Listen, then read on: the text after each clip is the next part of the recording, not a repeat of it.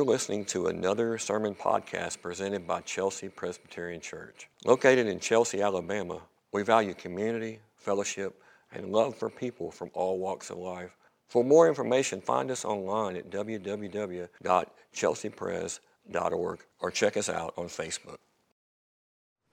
All right, we are in the middle of our series on the habits of grace. These are the spiritual disciplines that we've been talking about that are designed to draw us closer into a friendship with God the Father, who desires a deep relationship with us far more than he cares about the do's and the don'ts of what you do in Christianity. Let me repeat that. God is far more concerned about a relationship than he is a do and don't religion.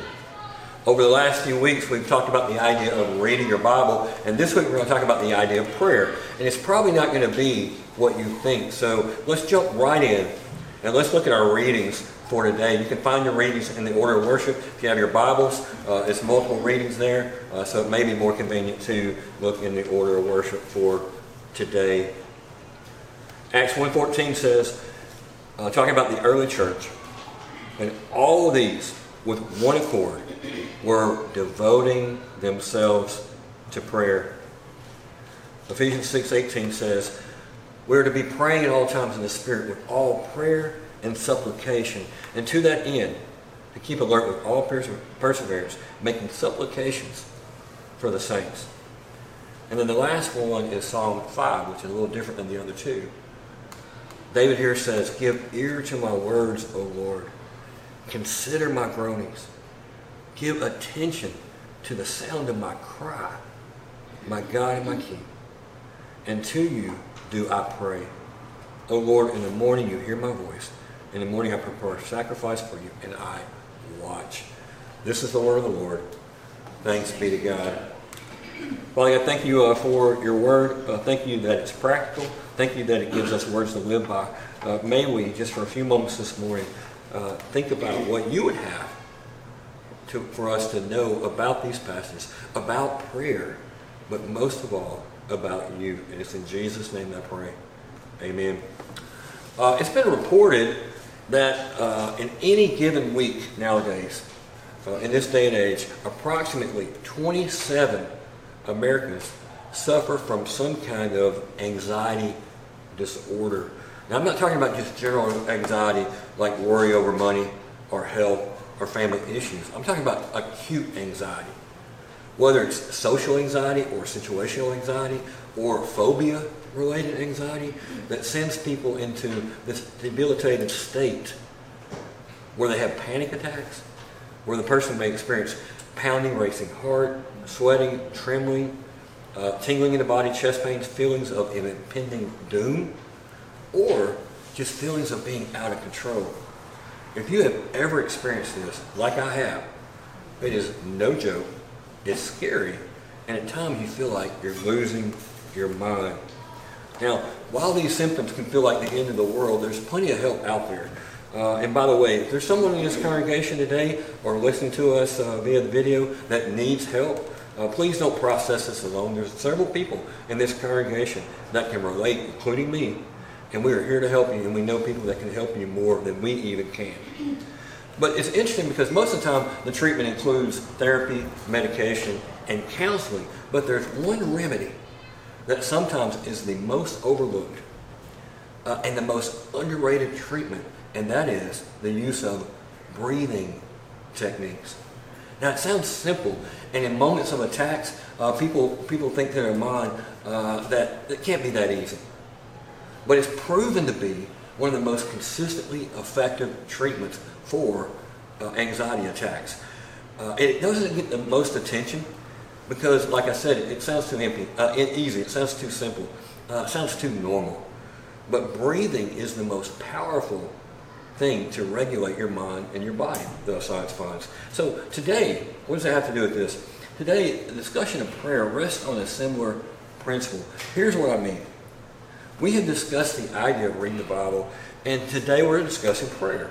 These are some of the most simple concepts of the Christian life. They're so foundational, and they're so fundamental in our Christian walk, yet they are some of the most neglected in Christian world today. And today, we're going to talk about the idea of spiritual breathing. What I mean by that is a pattern of breathing in God's Word, His words to us, receiving those, and then breathing out by the way we answer God in prayer. So let's look at our 3 points today, and those 3 points are in your order of worship. We're going to talk about the idea of being devoted to prayer. We're going to talk about the idea of constant in prayer. And then we're going to talk about the idea that most churches don't talk about, honesty in prayer. So let's look at our first point, devoted to prayer. That first verse says, all of these were done with one accord and devoting themselves to prayer. This is talking about the early church there. It said they were devoting themselves to prayer. See, prayer, simply put, is just talking to God. And because of His amazing love and His extravagant grace, He invites us to interact in a real way.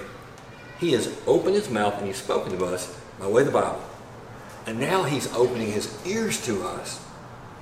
Prayer for the Christian is not merely just talking to God, but responding to what God is saying and what He initiates by His words and His love toward us. He has spoken first. God started the conversation. So it's not a conversation we start, but a relationship that we're being drawn into. That's more what prayer is. Again, we're breathing in God and breathing out our response. So prayer, having God's ear, is ultimately about having more of God and having His ear. It's not first and foremost how we use it. And the Bible doesn't spend a lot of time on particular practices and particular habits and postures. But the principle is always relating to God when we think about prayer. Again, think about breathing. Example, we breathe in the fact that He is holy. And so we worship Him. Prayers of adoration. We understand He's merciful to us. And so we repent. Confession. He's gracious to us. So we express our appreciation about that. Thanksgiving. And He's loving and caring. And so we know that. And so we can petition for our needs and on behalf of our friends and family and others in our world. It's always a response to God.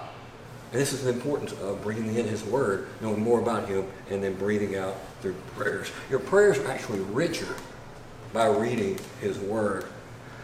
Because prayer is an important part of ongoing relationship, it doesn't talk about the early church in terms of when they prayed.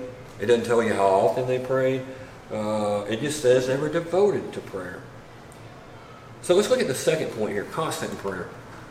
It says in this Ephesians verse, praying at all times with prayer and supplication.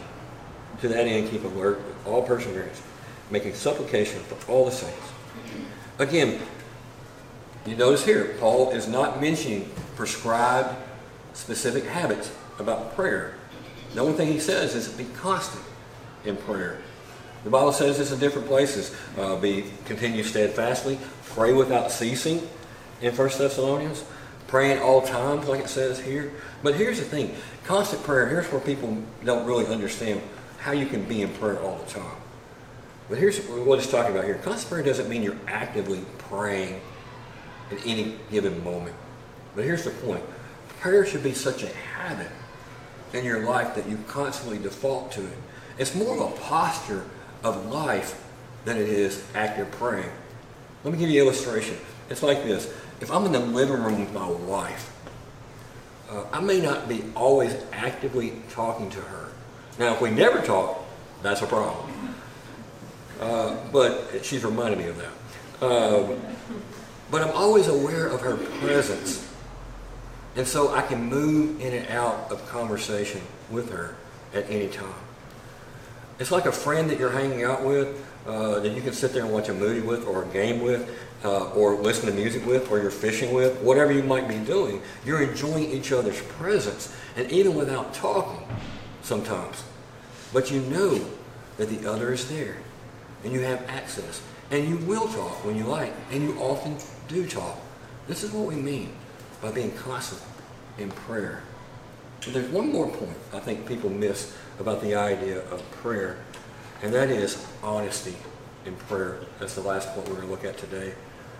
This is David here in the psalm. And he says this, give ear to my words, O Lord. Consider my groaning.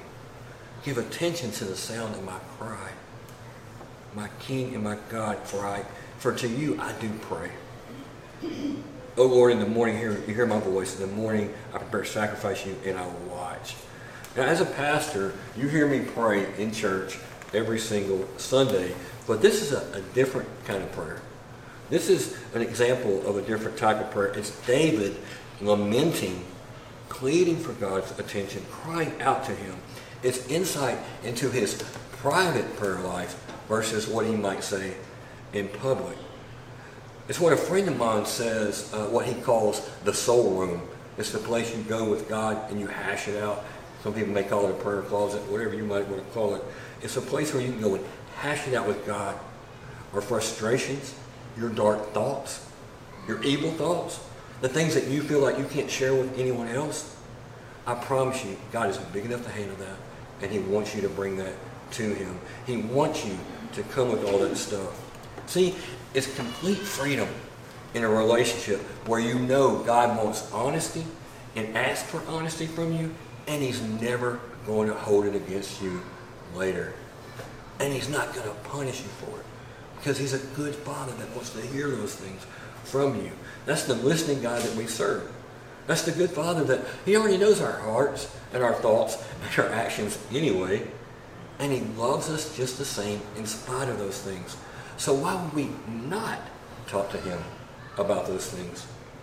See, your private prayer life is an important test of if you're really real about your relationship with God. I mean, is he really your father, and do you really have a friendship with him? Or are you simply using prayer to appear or feel more religious, or even trying to win God's favor by praying? All of those things are not what he wants. Are our prayers really directed toward a God who hears us and wants good for us? Or is it just a tool for getting what we want? See, your private prayer life cuts through the fog and the confusion and helps you understand and know and grow in the fact that our relationship with God is and can be authentic. See, prayer is essential for a genuine relationship with the Father. And this is heart of prayer. This is heart of prayer. It's not getting things from God. It's getting God himself.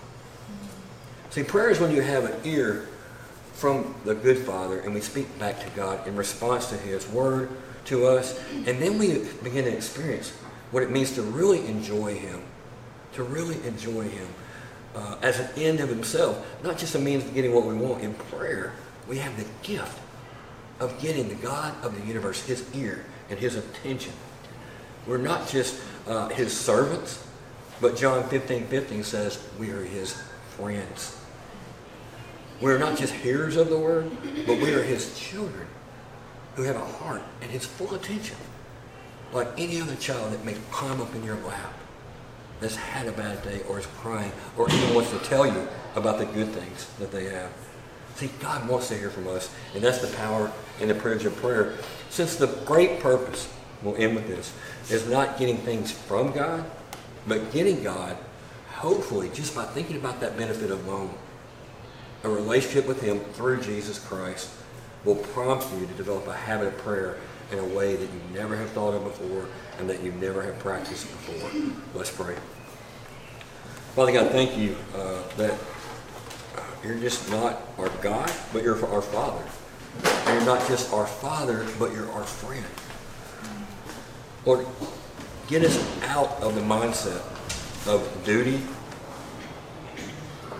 of do's and don'ts, of religion, and help us to think more about relationship when it comes to reading our Bible to see who you are and responding in prayer.